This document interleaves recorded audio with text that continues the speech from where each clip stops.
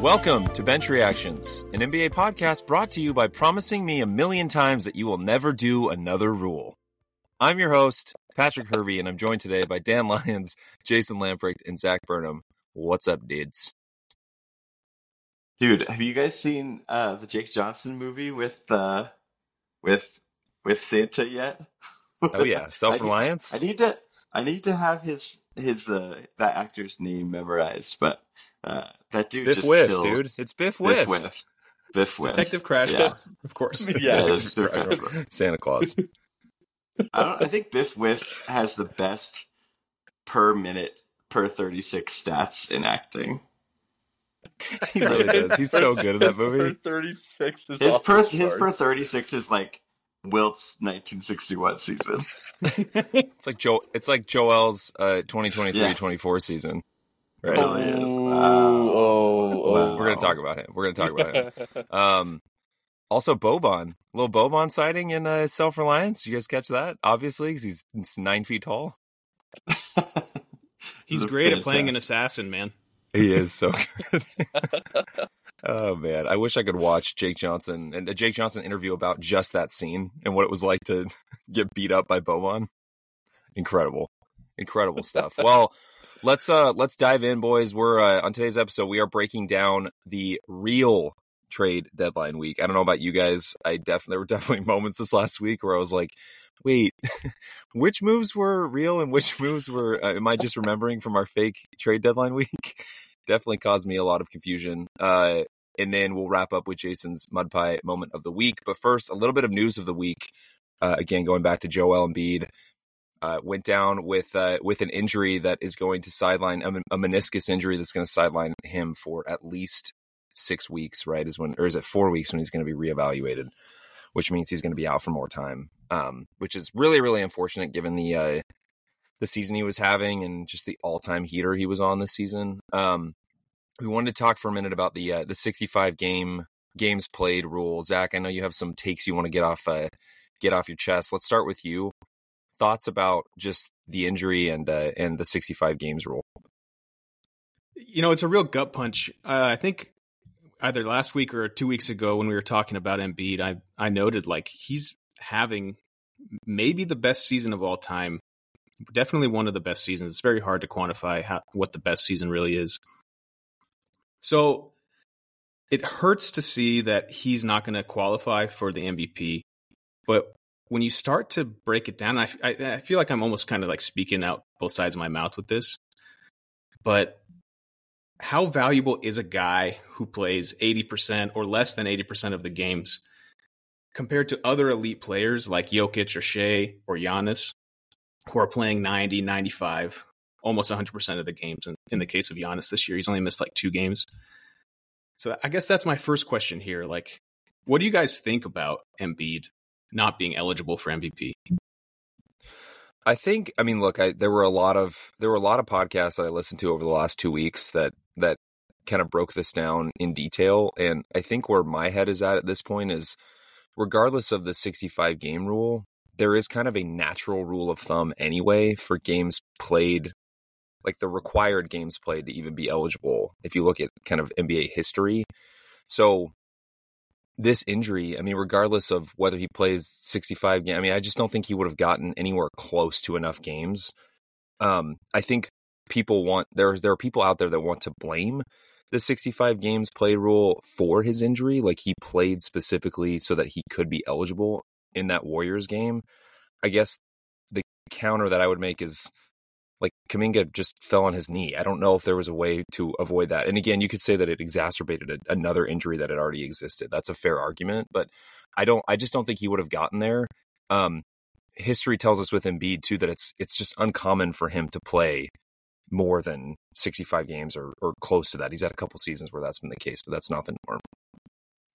Yeah, there have been a lot of takes out there. The one that was most convincing to me was Jeff Stotts, the guy from in Street Clothes, was on the Low Post, and he is strictly just a training guy. He is all about this specific issue, and what he basically said is sort of what you said is that voters can take things into consideration themselves, and that the biggest problem with this rule is that the only consideration that should ever be given to whether a guy plays or not is whether he is physically healthy to play.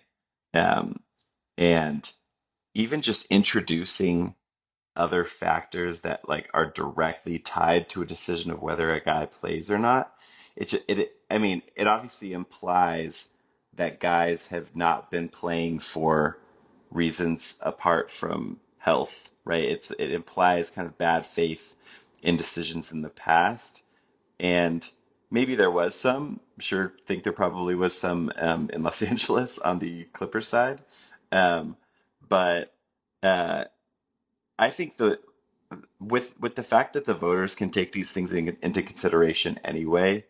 The Sixers are 2-4 without Embiid.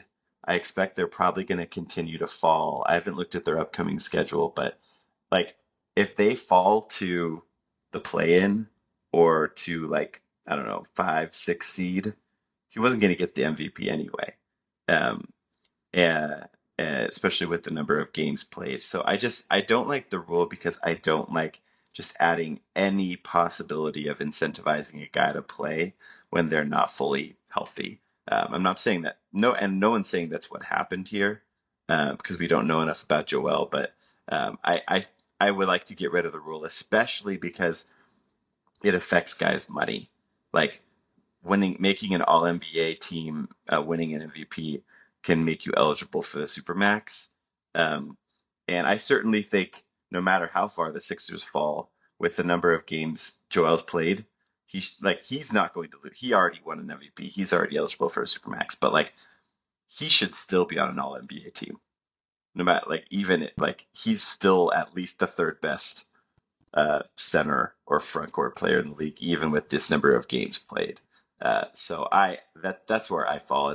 I would say get rid of the rule. I entirely. I think it's a really good point that voters should be able to make up their own minds of what qualifies for most valuable. For some context, Sixers are 5-13 without Embiid and 26-8 when he plays. So that would be tied with the Celtics for first in the East at that pace when he's on the court. And you can kind of take this point both ways. It shows that he is like immensely valuable in that MVP conversation. They're winning. They're the best team in the league, basically, because of him. And like a 12 seed or a 13 seed in the East when he's not playing.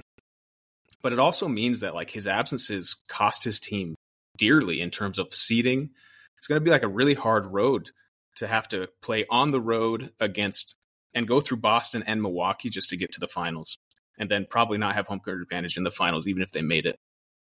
So, it's tough for me because I feel like your impact on winning is directly correlated with being on the court. And that's kind of what the advanced stats try to talk about. Like if you look at like plus minus, you see, who's the best player this year? And that's why Embiid is number one. Doesn't matter how many games. But then you look at like win shares and it shows O'Shea, Giannis, Jokic, Doncic are over Embiid. Why? Well, they've been on the court more. So to your point, I think voters can make up their own minds and kind of look at those stats and figure them out however they want for determining MVP. I definitely think it should at least be out of second and third team All-NBA. If you want to keep it in for the other awards, whatever, but those other ones where guys' money is in play, I think that's a great point. All right, boys. Should we move on to real trade deadline week? Not to be confused with fake trade deadline week, which was our episode from last week. If you have not listened to the chaos that ensued on the episode last week, highly recommend. It was a very, very fun listen and very fun to record. We're going to dive into real trade deadline week. Not going to lie, a little bit of a dud. Was expecting maybe some more fireworks, some more kind of big moves to happen, but I do think there were still some exciting moves that happened. So we're gonna go through and kind of grade the major trades that happen. We'll talk about some of the smaller moves and then a few other things having to do with trade deadline week. But most notably, let's get this kicked off with the Dallas Mavericks and what they did this last week. So just to remind our listeners and to remind you guys, They ended up getting PJ Washington from the Hornets in exchange for Grant Williams, Seth Curry, and a first-round pick.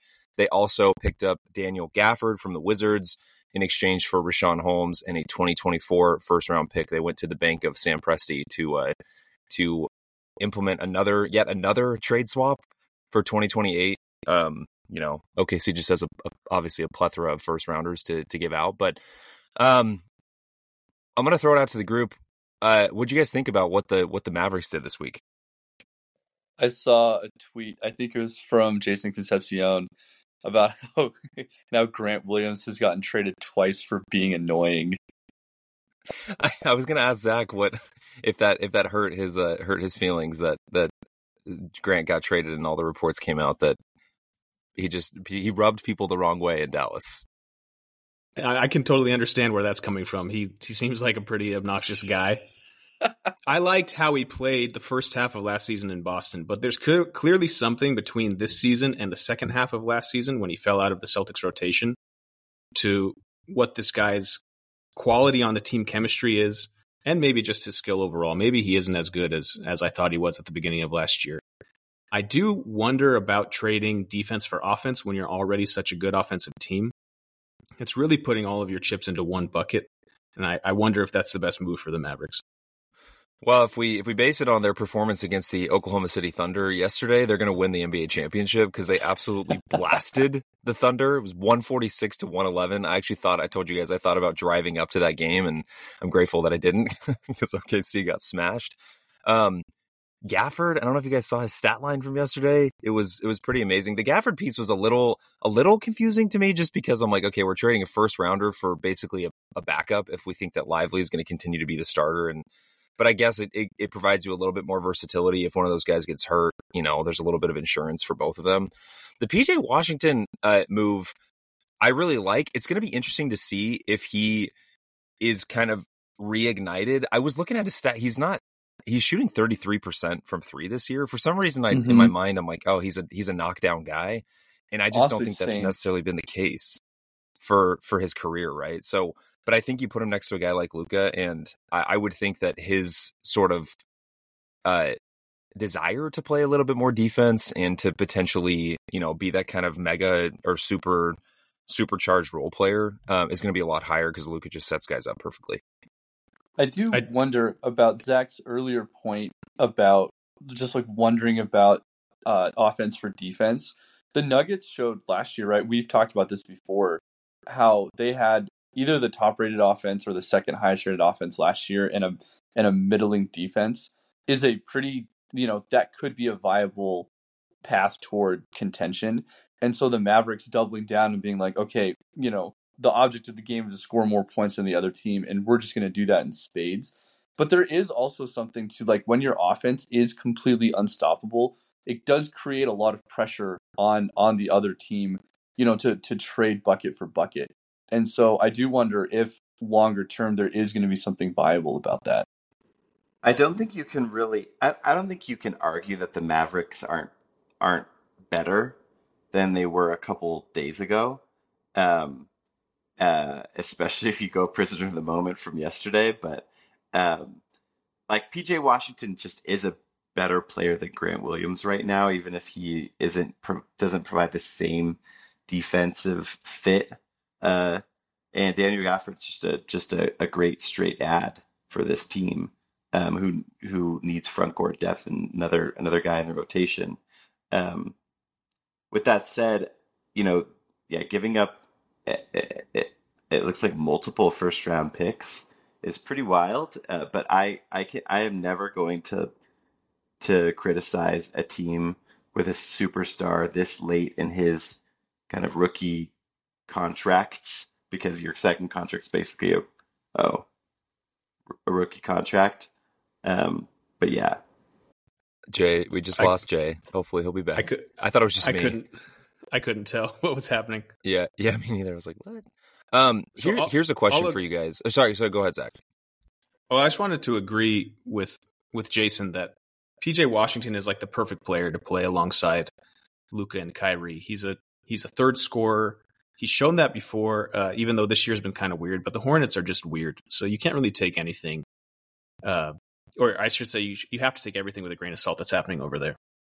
I wanted to make a point about Daniel Gafford. Derek Lively is obviously the center of the future, but he is a rookie. And come playoff time, I think you're going to want someone with a little bit more experience, that veteran presence. And Gafford is really, really good. It's not about whether the Mavericks really got better. They definitely got better. How good can they be? I don't know. But they gave up a lot. They moved like the only first round picks they have to use in the future to do this. And I think they're trying to build a specific team around Luka, and they're doing a really good job of it. I still think they're missing maybe like one more piece, like a wing defender. They're probably hoping Josh Green turns into that. I don't really know if that's going to happen though. One of the reports was that they went really hard after Kuzma, and I was going to throw it out to you guys. Do you guys think that kind of pushing all the chips into the middle of the table now versus wait? Because I think if they waited until the summer, they would have had 3 first rounders to potentially give up. I don't know if that would have got it done or if there's another team that's going to swoop in and potentially get Kuz, but would you guys rather have what they got or Kuzma in the summer? I'd rather have what they got than 3 picks for Kuzma. That's too much for Kuzma. And if the Wizards are able to get that, really good for them. I think PJ Washington at his best is basically Kuzma, minus maybe like the defensive upside that Kuzma has when he's actually engaged. Also, just one other point I wanted to make. I wonder if in deciding to trade defense for offense, they were kind of looking at what they had around the league, or I should say around the Western Conference, and who they have to guard in particular to make it to the finals, realizing, okay, we're not going to really stop Jokic, but we can throw Lively at him, we can throw Powell at him, we can throw Gafford at him. And then they have Exum, who is an elite defender, to guard the really good guards in the West, specifically De'Aaron Fox, Shai Gilgeous-Alexander, and Jamal Murray. So if you look at it that way, like maybe they were like, the elite wings in the West aren't as great a concern as like the guards, the centers. And so we're just going to push our chips there, get some scorers on the wings, and go that way. Yeah, one thing I was going to say was just, I'm just never going to blame a team with a superstar that's like this late into his rookie deals, because I treat your second contract like it's still a rookie deal if you take it from the same team. Like he's so late into his team, Luka is so late into his team control and he's so good. I'm just not going to blame a team for going this hard to try to give him a chance to win every year. They're obviously the thing that we blame them for is messing up the Jalen Brunson situation. That's what we blame them for, and that's what they're still trying to make up for. So I mean, they're doing their best and being aggressive, and I appreciate that. Yeah, I will never forgive them for letting Jalen Brunson go when they could have had him for cheap. Okay, so let's move on to the next kind of bigger move. Gordon Hayward, our guy, Gordo, Jazz legend, is heading to the Thunder. The Thunder traded for Hayward in exchange for Trey Mann, Davis Bertans, Micic, and draft compensation. I think it was a second or 2 seconds. Zach, let's get it started with you as one of our Thunder guys. Thoughts on the Hayward trade? What'd you think about it? So I think it's a great move. Whenever you trade players that aren't really in your rotation for a guy who fits perfectly into your rotation, that's a win. When I saw that Micic was added to the deal, I wasn't as excited about it. Obviously, they think Cason Wallace is their backup point guard behind Giddey and Shea. And they have enough guys to cover those minutes that they really didn't need another facilitator and creator in the backcourt. But that one kind of hurt. I like Trey Mann, but it's a good deal. I don't know. Maybe you guys have seen more Hornets than I have this year. Does Gordon Hayward have anything really left to offer? Because I think the upside is there, but I don't really know if he is still anything like the player he used to be. That was my question, was like, wait, Gordon Hayward is like not injured right now? I was honestly kind of surprised by that. Also, quick shout out to our fake Davis Bertans to the Hornets trade that maybe shouldn't have happened. The one of 3 trades that you made with Davis Bertans last week?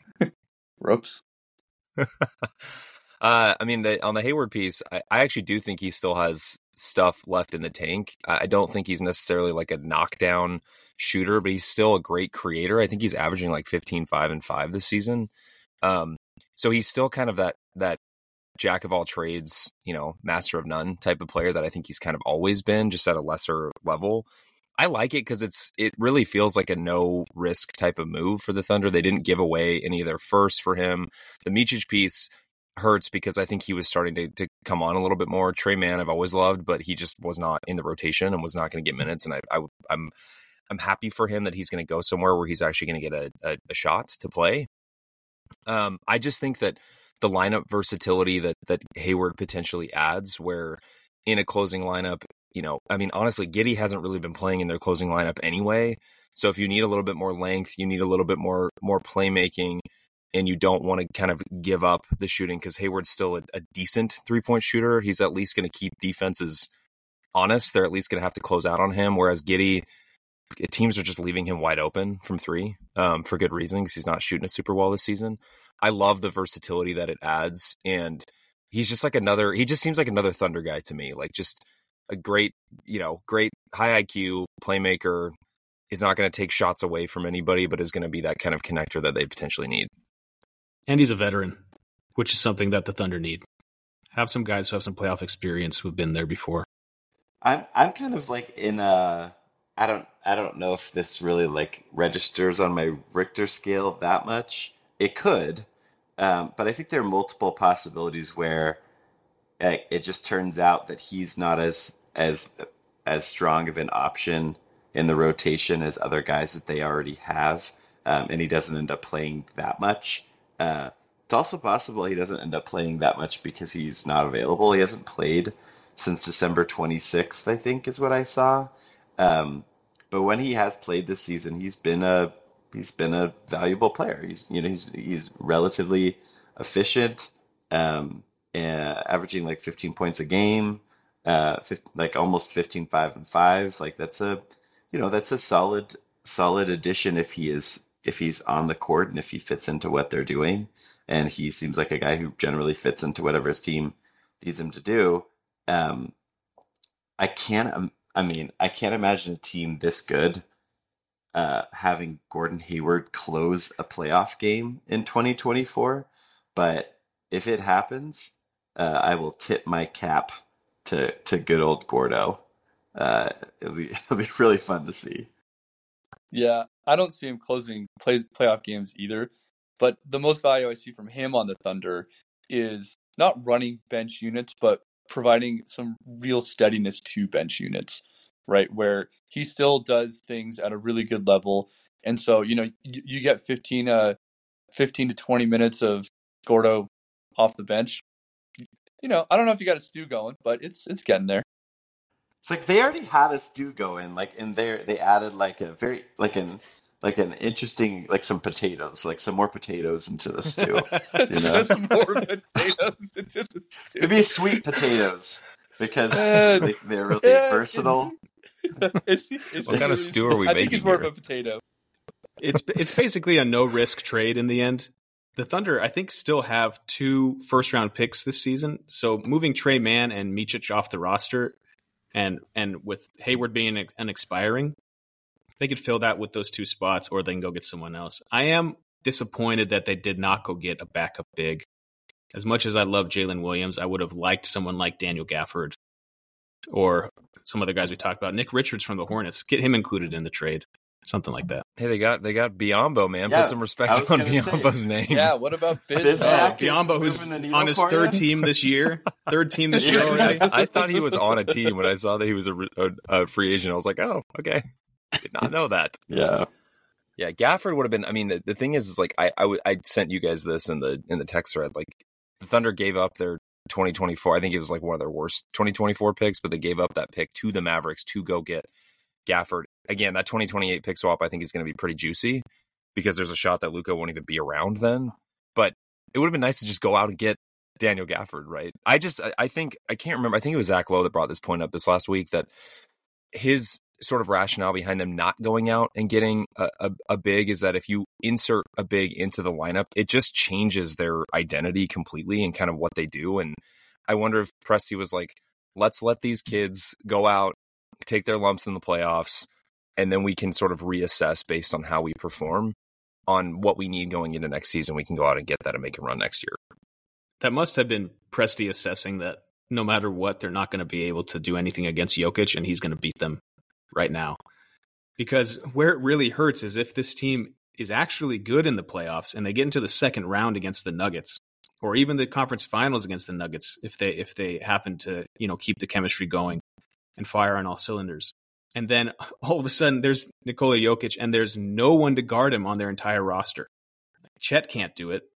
Chet's like one of the best defenders in the league, and there's no way at his size he's going to be able to do it. Yeah, nope.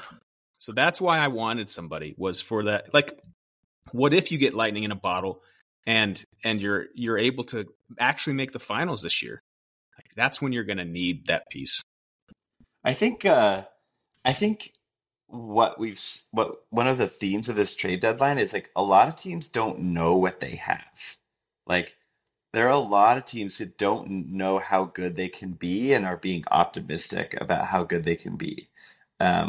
Because a lot of teams kept their powder dry, didn't really significantly change their roster. And especially when it comes to contending playoff teams, Dallas is really the only one that did anything to change their situation.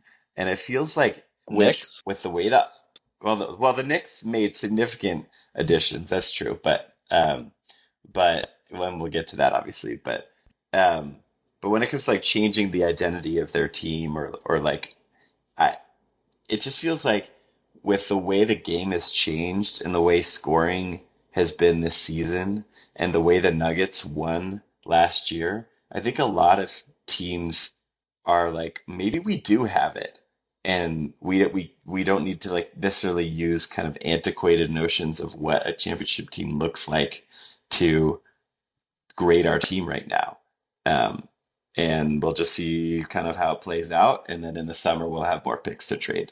It feels like that's kind of like what a lot of teams decided to do. And a lot of teams are just like, we'll just be like the Bulls. We'll just be oh man, mediocre. But we'll move on to more trades. Yeah, should we talk about the concrete jungle where dreams are made of? New York? Very quickly about the Bulls. There's just one. I told Jason this earlier. I want to give the Bulls an award, and this is called the Streets Ahead Award. This is a quote from the show Community. If you're not streets ahead, you're streets behind. And it's uttered by one Pierce Hawthorne, who thinks that he is a genius. So this award goes to the team who thinks that they are a genius, but it's looking a little rough out there. So the Streets Ahead Award goes to your Chicago Bulls. So brutal. So brutal. That's pretty good. Well, the Knicks did not stand pat like the Bulls. They decided to bolster their roster even more. I love the moves that they made. They went out and got Bojan Bogdanovic and Alec Burks from the Pistons. The Pistons received in exchange Quentin Grimes, the corpse of Evan Fournier, Malachi Flynn, Ryan Arcidiacono, and 2 future second-round picks. Throwing it out to the crew here. Thoughts on the Knicks going out and getting 2 additional rotation pieces for their run this season? I love what the Knicks have done. MSG is hopping again. Without trading a first-round pick, they're able to get these guys. They now have OG Anunoby, Alec Burks, and Bojan Bogdanovic in that rotation.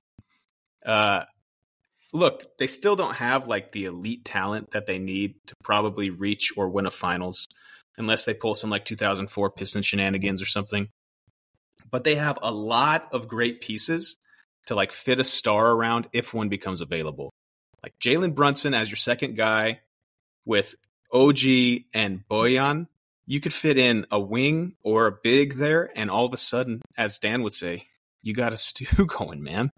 Like, that is just, it's perfect. And it honestly makes me, speaking of Embiid, like we did at the beginning, it makes me wish the Sixers season had gone worse. Harden stuck around and totally tanked that team, so Embiid could be trying to force his way to New York right now, because he would be the perfect fit and the perfect MSG player.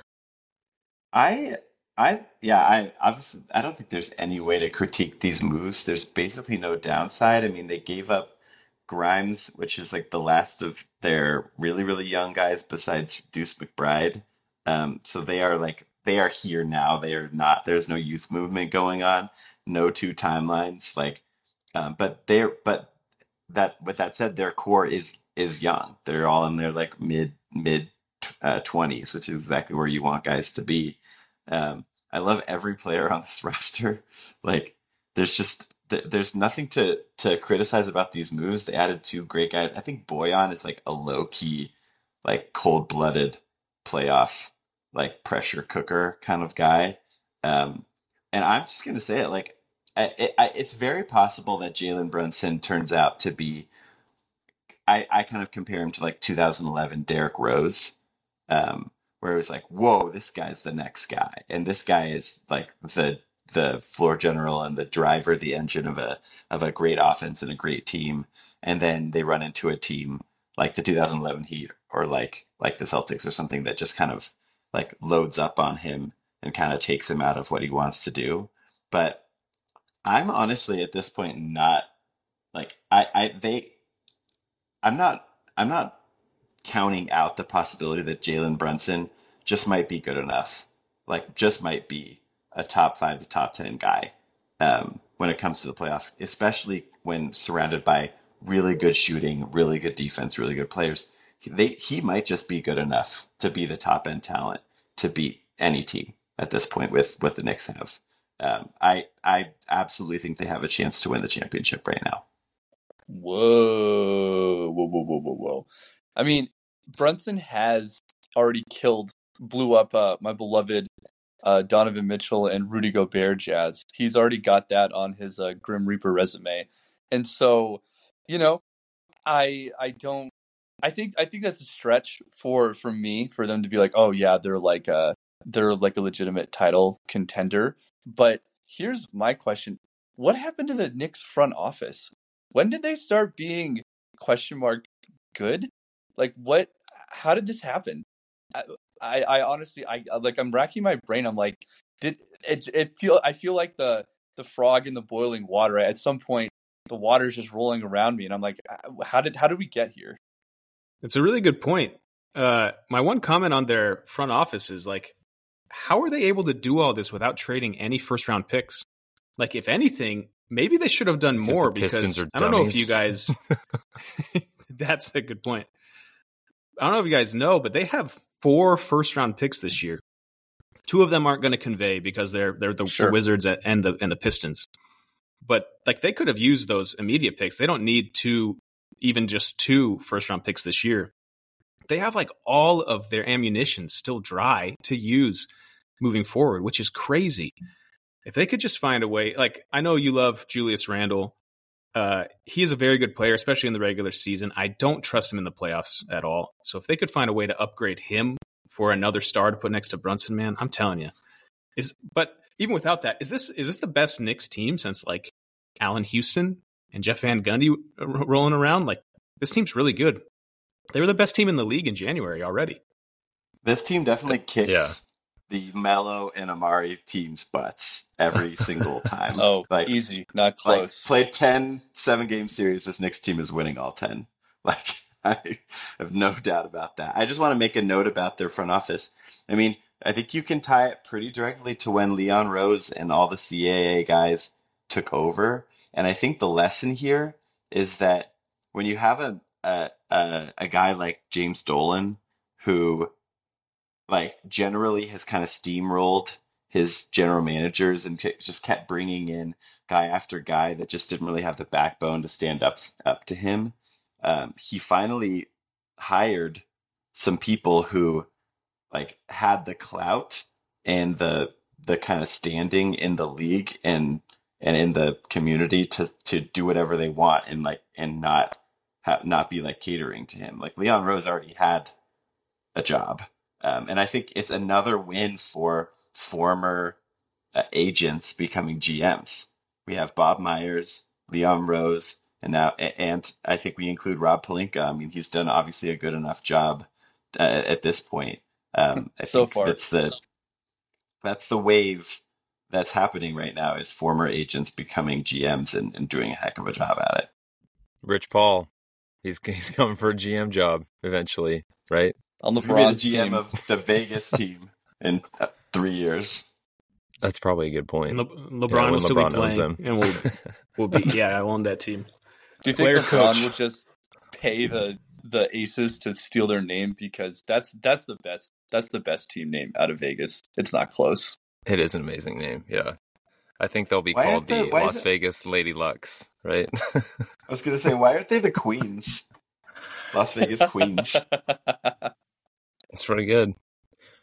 Pretty good. All right, well, let's move on to some of the smaller moves. I just wanted to do a little bit of rapid fire here.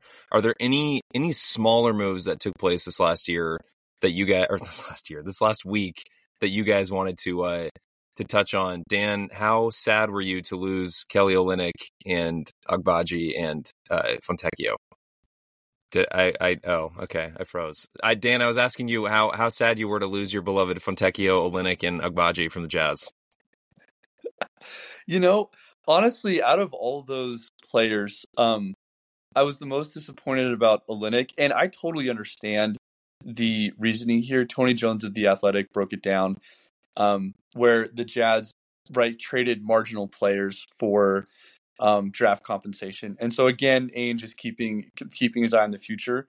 But I will say, I will miss Olynyk, because I think that he had some playmaking chops on the second unit that just kind of kept the ball rolling, right? Was he long-term going to make sense on the team? No, he's 33, right? He's probably on his way out of the league here in the next little bit. But in terms of a vet, in terms of a good player, someone who, I didn't trust to win the game, but somebody who I trusted to keep the ball moving on the court. I liked his presence, and so I'll miss that a bit. Agbaji, whatever.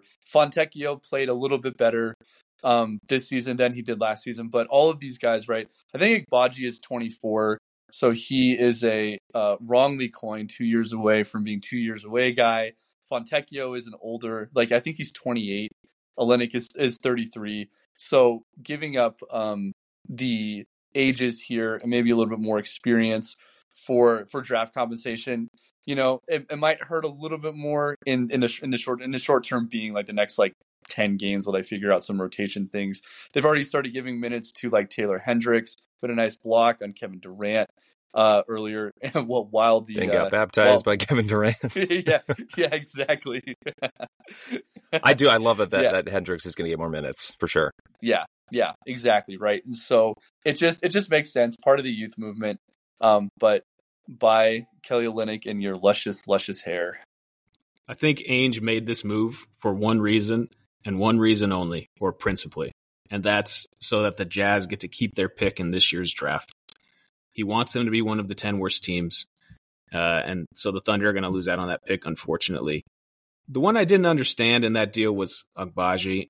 I know he hasn't really hit the potential that he has since he's been traded to the Jazz, but he was the headliner of that deal. I mean, obviously the picks were the headliner of the Donovan Mitchell deal, but Agbaji was the young guy. Markkanen was more of a throw-in. Now, obviously those roles have been flipped, but I'm just surprised that they gave up on him so quickly when they have this youth movement going on. I don't think he's 2 years away from being 2 years away. I think he is a year or two if he just is in the right system. He has everything you need to be kind of that 3-and-D, and even some creation skills. So, yeah, I mean, go for it, Jay. I was just gonna say, I agree. They got a first round pick for that combination, but what do you have first round picks for? To get young players, to get young cost controlled talent with potential to see what they can turn into, and I feel like that's what Agbaji is. But if they are out on him as a prospect, then they're out on him as a prospect. They want another bite at the apple. Yeah, they punted on him. What I read too is that they're going to start to give Bryce Sensabaugh more minutes as well. They play the same position essentially, right? They're out in the wing, and so they probably looked at it and they're like, Agbaji defensively is pretty much here, right? Obviously some fine tuning, but a pretty good defensive player. Offensively, though, at times it was really brutal. To your point about being in the right system, like if he shared the floor with the right teammates where he could be in the right spots, then he could do okay. But more often than not on offense, he was just wandering around like a chicken with his head cut off. And so I'm sure when Jazz brass looked at Sensabaugh versus Agbaji, I don't know if that's exactly what they looked at, but if you compare the two, I think Sensabaugh has far more offensive upside. And so they're like, okay, we're going to run with our younger guys than Agbaji, who's still only 24. Yeah, it's a good pickup for the Raptors to kind of fit into their new movement they're trying to do. Yeah, my question for the Jazz is just like, what's the plan here? I mean, I've been asking that question for the last 2 years, it feels like. Like, are we leaning into the tank? Are we not leaning into the tank? We're leaning into the tank yet again, 50-plus games into the season. Like, why did we not just do this from the beginning? I know we have marketing on the team, so it makes it a little bit more difficult. But, like, if we're trying to lean into the youth movement, why not trade Jordan Clarkson? Are we keeping Colin Sexton? Is he part of the future? Is he a guy that you potentially get off while his value is high? I'm just confused by what they're doing. I think it's going to be, to your point, Zach, my guess is that Danny wants to retain that first rounder that they owe to the Thunder that's top 10 protected for this upcoming draft. I don't know. I'm just kind of like pick a direction and and go with it versus like waffling back and forth. I imagine that Danny Ainge wasn't getting the offers for Clarkson and Sexton that he was hoping to get. I imagine he was pushing for like a full first round pick, no protections or minimal protections for either one of those guys. And teams this year just didn't seem like they were paying for full freight for anyone. So like when Kuzma was at least 2 picks or more, people were like, no, we're not going to do that, except maybe the Mavericks tried. I don't know. Obviously none of the big names like DeRozan or Zach LaVine, obviously he was hurt, so that changes it. But these guys weren't traded. So I think it was just a weird trade deadline. And Ainge probably tried to get, as Ainge is apt to do, he tried to get as much as he could. Yeah, I think all right, part enough of Jazz the talk. Jazz no, I'm going one more point because I got to leave in like 2 minutes. One more Jazz point. Part of the problem is that they have been too good. Like obviously they're around a 500 team right now, but that's too good for what they should be doing. Right, should be in quotes about tanking and trying to boost their draft picks as much as they can. But I think Will Hardy's a good coach. I think he gets the most out of his teams. That's just who he is. And so they're not like, hey, we're just going to coast. We're just going to, play our young guys and see what's going on. That at times the Jazz have looked really good and at times they've looked really bad. And so and that's kind of what happened last year too, is that they played too well. They're playing too good for where they should be. And so it's really hard as a front office, right? And that was a big joke last year, I know, with us, was like Danny going to be like, hey guys, you're gonna have to go out and suck some more so that we can be better later. And so I do think that's a fine line to walk. And as a front office, like what is the messaging? How do you get that across? And to your point, I think that's something the Jazz are still figuring out. Any other rapid fire takes on any of the smaller moves that took place?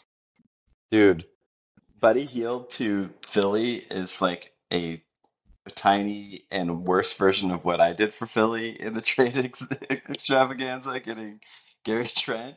But I like that move. I don't know if they're going to be really in a position to for Buddy Hield to do what they need him to do, which would be to play next to Maxey and Embiid and just fire off wide open threes. But I like that addition, given that they only traded like 3 seconds, and they actually complied with Firkin's trade demand too, which is just great. Free agent Korkmaz. He got waived by Indiana like immediately. Be careful what you wish for, buddy. Yeah. I'm not sure what Indiana was doing there, giving up Buddy Hield, but yeah. But a similar move was also the Suns getting Royce O'Neal. I just like both of those moves. Good contending teams adding solid rotation guys that do things that they need for minimal prices. It's just fantastic. I am like really close to like reassuming my take from the beginning of the season about Phoenix being a championship contender. They're looking really good. Well, somebody picked them to win the champion, or not to get to the finals, and I agree. They've looked really good. Obviously, except lost, when Steph buries them. Yeah, I was going to say lost in heartbreaking fashion against the Warriors last night. We don't want to talk about that too much because, I'm starting to get mildly concerned that the Warriors might start to be good again. I think they've won 4 in a row. I think there's something like 6-2 in their last 8. It's snip snap. It's back, man. Draymond said in his post game that they're a really good team when he plays. He's not wrong. I can't stand the dude most of the time, but he was definitely in. He absolutely owned Nurkic yesterday. Like, was in his head. It was kind of embarrassing, actually. Oh, what? Nurkic? No way. No, crazy, right? It was not great. It was not great. Along those lines, the wrong team got Xavier Tillman. Gosh dang it. Oh my gosh. The Suns could use him so much more than the Celtics. The Suns need him so badly. But it's another good pickup by the Celtics. They traded nothing for Tillman and Springer. Springer's a guy who, there were a bunch of articles, because obviously Boston media loves to talk about him, but a bunch of articles about how they've been eyeing Springer for years. They've been trying to get him, and Philly wouldn't talk about him, even though they only had him in the G League. It just seems to me like one of those guys that Stevens, because I think Stevens is really who's running the ship, not Mazzulla. Stevens is going to go in and turn this guy into a rotation player. I don't know. It seems like a Boston thing. Did you guys love when Pat Bev came out and said that Daryl Morey promised him that he wasn't getting traded, and then he got traded? I'm like, man, this is just so on brand for Morey. Just continuing the trend of lying. Daryl Morey's a liar. It's also on brand for Pat Bev to talk about everything that happens behind closed doors, and also to not want to get traded and get traded, and think he's I'm part of this crew, and then he's gone. It's just he's going for that Jeff Green award of being on every single team in the league. Pat Bev and Marcus Morris, RIP to those interviews Marcus Morris did in December about how he'd really found a home in Philly and stuff for a month and a half. It's actually kind of sad. Didn't he just get a key to the city? Did you guys see that? Yes. He got my gosh. That's so brutal. So brutal. I do love Pat Bev sour grapes, though. I do love Pat Bev sour grapes. A few weeks ago, he said something like, a year ago they were blaming me and Russ for being the problem in LA, and now look at us, we're both on elite teams.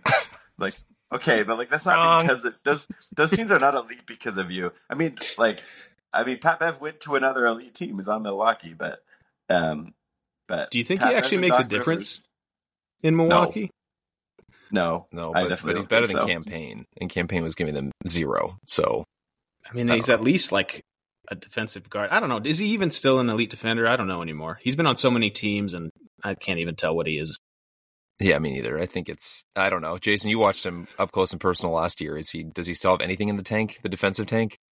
I don't think he's elite. I think he's okay to good defensively, which could be useful on Milwaukee, but he also brings just some weird vibes and headaches that, is he going to be doing stuff in Milwaukee where he, goes and takes a camera from a reporter to show the screenshot of the foul that wasn't called?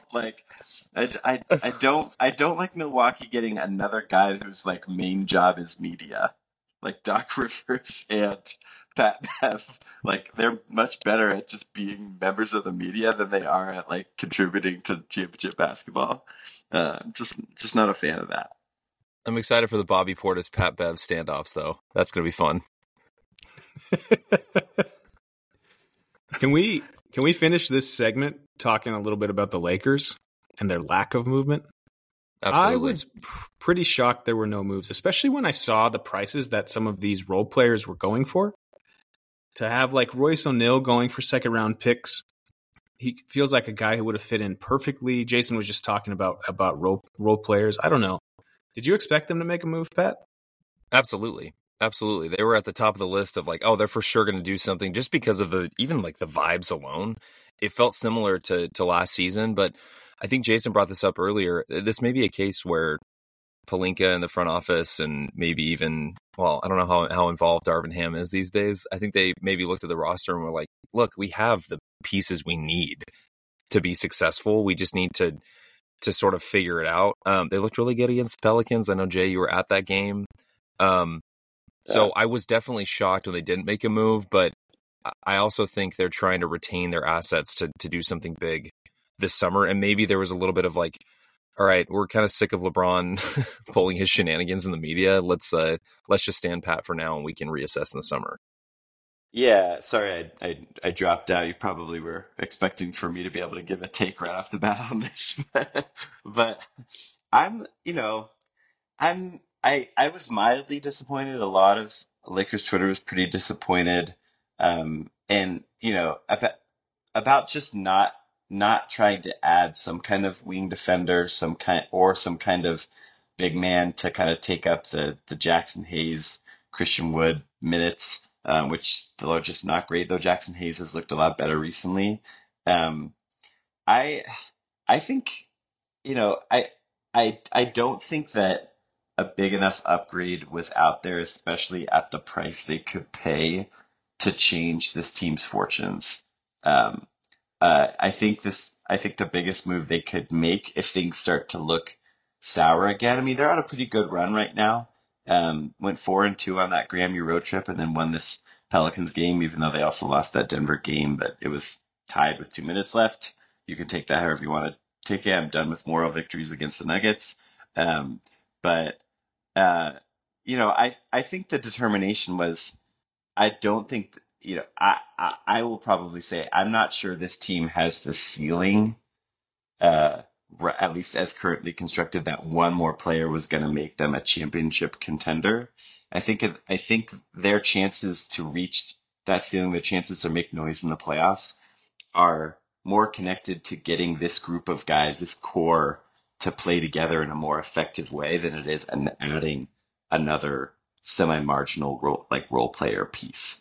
I just don't. It's not like last year where it was obvious that you could change one huge part of the core, and they could take off.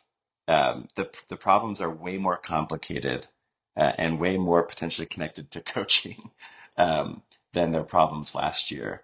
And so I think it makes sense to not throw everything they had left at this season, just in the hopes of trying to like squeeze one more bit of magic out of the bottle, out of the lamp. I don't know. Yes, squeezing the lamp. I don't think it makes sense to throw all the assets at taking a big swing at this season when it makes sense, especially with the question marks around LeBron going forward, to maintain a little more flexibility going forward. I think you're right, and I think that's why they didn't want to move that first round pick. The issue I see is that in the summer, these role players are going to be more expensive than they are right now. And when I saw Royce O'Neal go for 2 second-round picks, and Xavier Tillman went for second-round picks, and Bojan went for second-round picks, the Lakers have 5 of them, and contracts to match. Like maybe like Quentin Grimes in seconds is better than Rui and Max Christie and a couple second-round picks. So maybe you don't get Bojan. These are guys who like seriously could make a difference. Now, granted, the road in the West goes through the Nuggets, and that's your barometer. Like, can we be better than the Nuggets? And I agree that these moves weren't gonna take you there. And I think they probably spent most of the trade deadline trying to use those 5 second-round picks they have and the 1 first they have to get DeJounte Murray, who would have been the one difference maker available to them. And the Hawks rightly didn't accept that trade. I think they can do better with Murray, potentially even keeping Murray. So.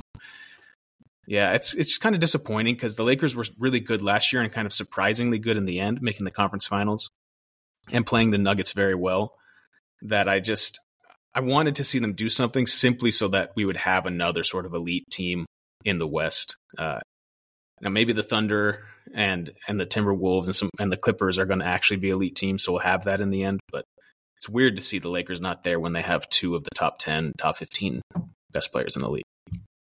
I'll also say, just to that point about why didn't they make one of these deals with seconds to get a player like that? I think maybe this is just Lakers fan paranoia.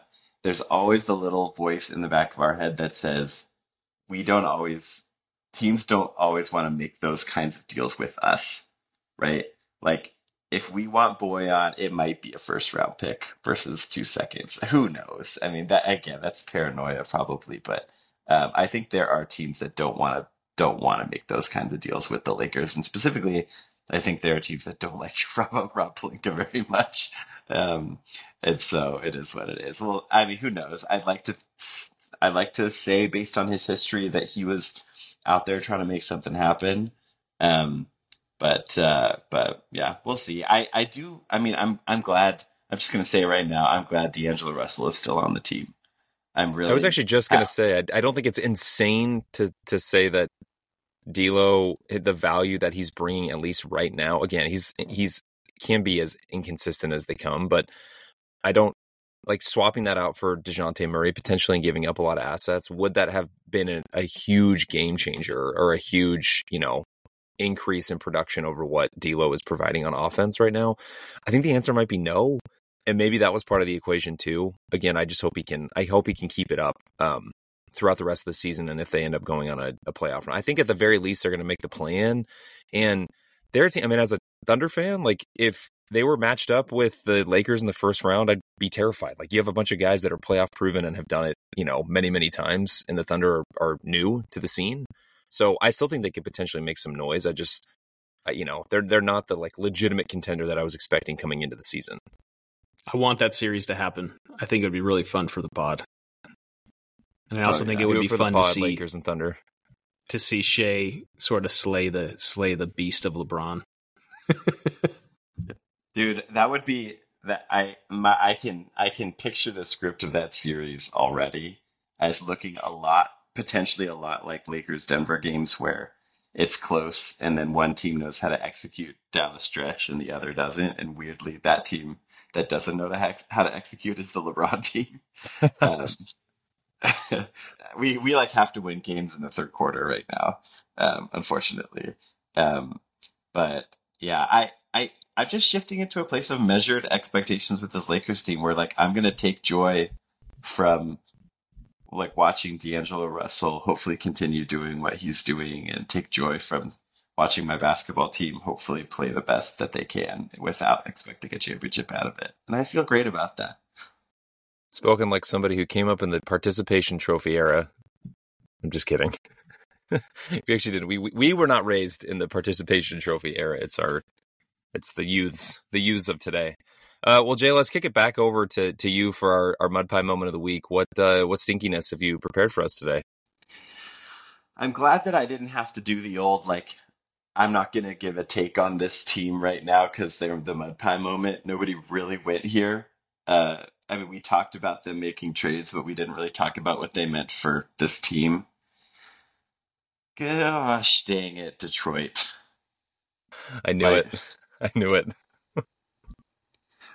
Detroit Pistons, this Mudpie moment is for showing up like Chunky on the game show Chunky with just no plan. Like, we figure out what you do before you come out here, before you get on the phone with Leon Rose, before you get on the phone with these guys, before you like issue the press release that you're waiving Killian Hayes. Figure out what you do. Like, I don't feel like there's anything coherent about the moves that they made, or about and this stretches back. This isn't just a trade deadline complaint. This is a going back year and a half. Like, why didn't you trade Boyan for 2 first-round picks a year ago? Like, why did you hold on to him just to trade him with Burks for seconds and Quentin Grimes? Why did you let Monty Williams play Killian Hayes all these minutes all season just to waive him? It it's unbelievable. I'm so confused by what's going on with the Pistons right now. And I mean, thankfully they did not trade any of the core. Like that's the only coherent part of the plan is that like they have to see what Cade, Ivy, Duran, Asar have. And they didn't trade my beloved Marcus Sasser too, so that's nice. But there's just there's no coordination happening between Troy Weaver in the front office and Monty Williams, obviously. It feels like when they hired Monty, they just sort of were like, he's really good and he'll just be perfect and he'll just figure it out and we don't have to like tell him what to do. We don't have to do anything. Monty has been very bad, weirdly. It's actually shocking. I put my money where my mouth was preseason and like included them in actual like sports bets when it came to their over under, betting their That over hurts. because I believed in Monty and the talent they have on this team. Monty has been terrible, and what's even worse is that what he's doing is not congruent with what the front office is trying to do. This is a bad draft, so like there's not really any point in tanking. Their record is so bad that they could even like play well the rest of the season and still probably have top 3 lottery odds. They actually are playing really well the last few games. They almost beat the Clippers yesterday. They won 2 in a row before so yesterday. It's a beautiful thing. It's a beautiful thing to see, but when it comes to the overall direction of the team, it's just none of these moves made sense. They didn't get value for these guys. They just it's just a big sloppy mud pie. Gotta be value on my end or no deal. Exactly. Troy Weaver has not watched that episode. Honestly, like they like it's like they traded only, or it's like they sold the baby shower only like 10 of the meatballs when they have like 100 meatballs, or when it's like either sell all the meatballs or keep them all. Like either sell all the fedoras or keep them all. Like I just don't understand. It's just really sad. Detroit Pistons, like get back on your feet or find someone else who's going to get back on your feet. Like I'm just sad. Just sad.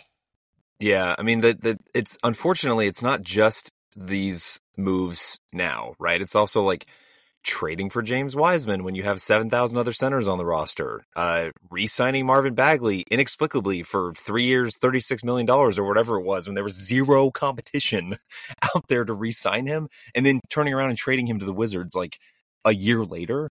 Yeah, it's unfortunate, man. The level of like incompetence that seems to be going on with this franchise, paying Monty just an absurd amount of money to come in and coach a team that was just not ready to compete yet.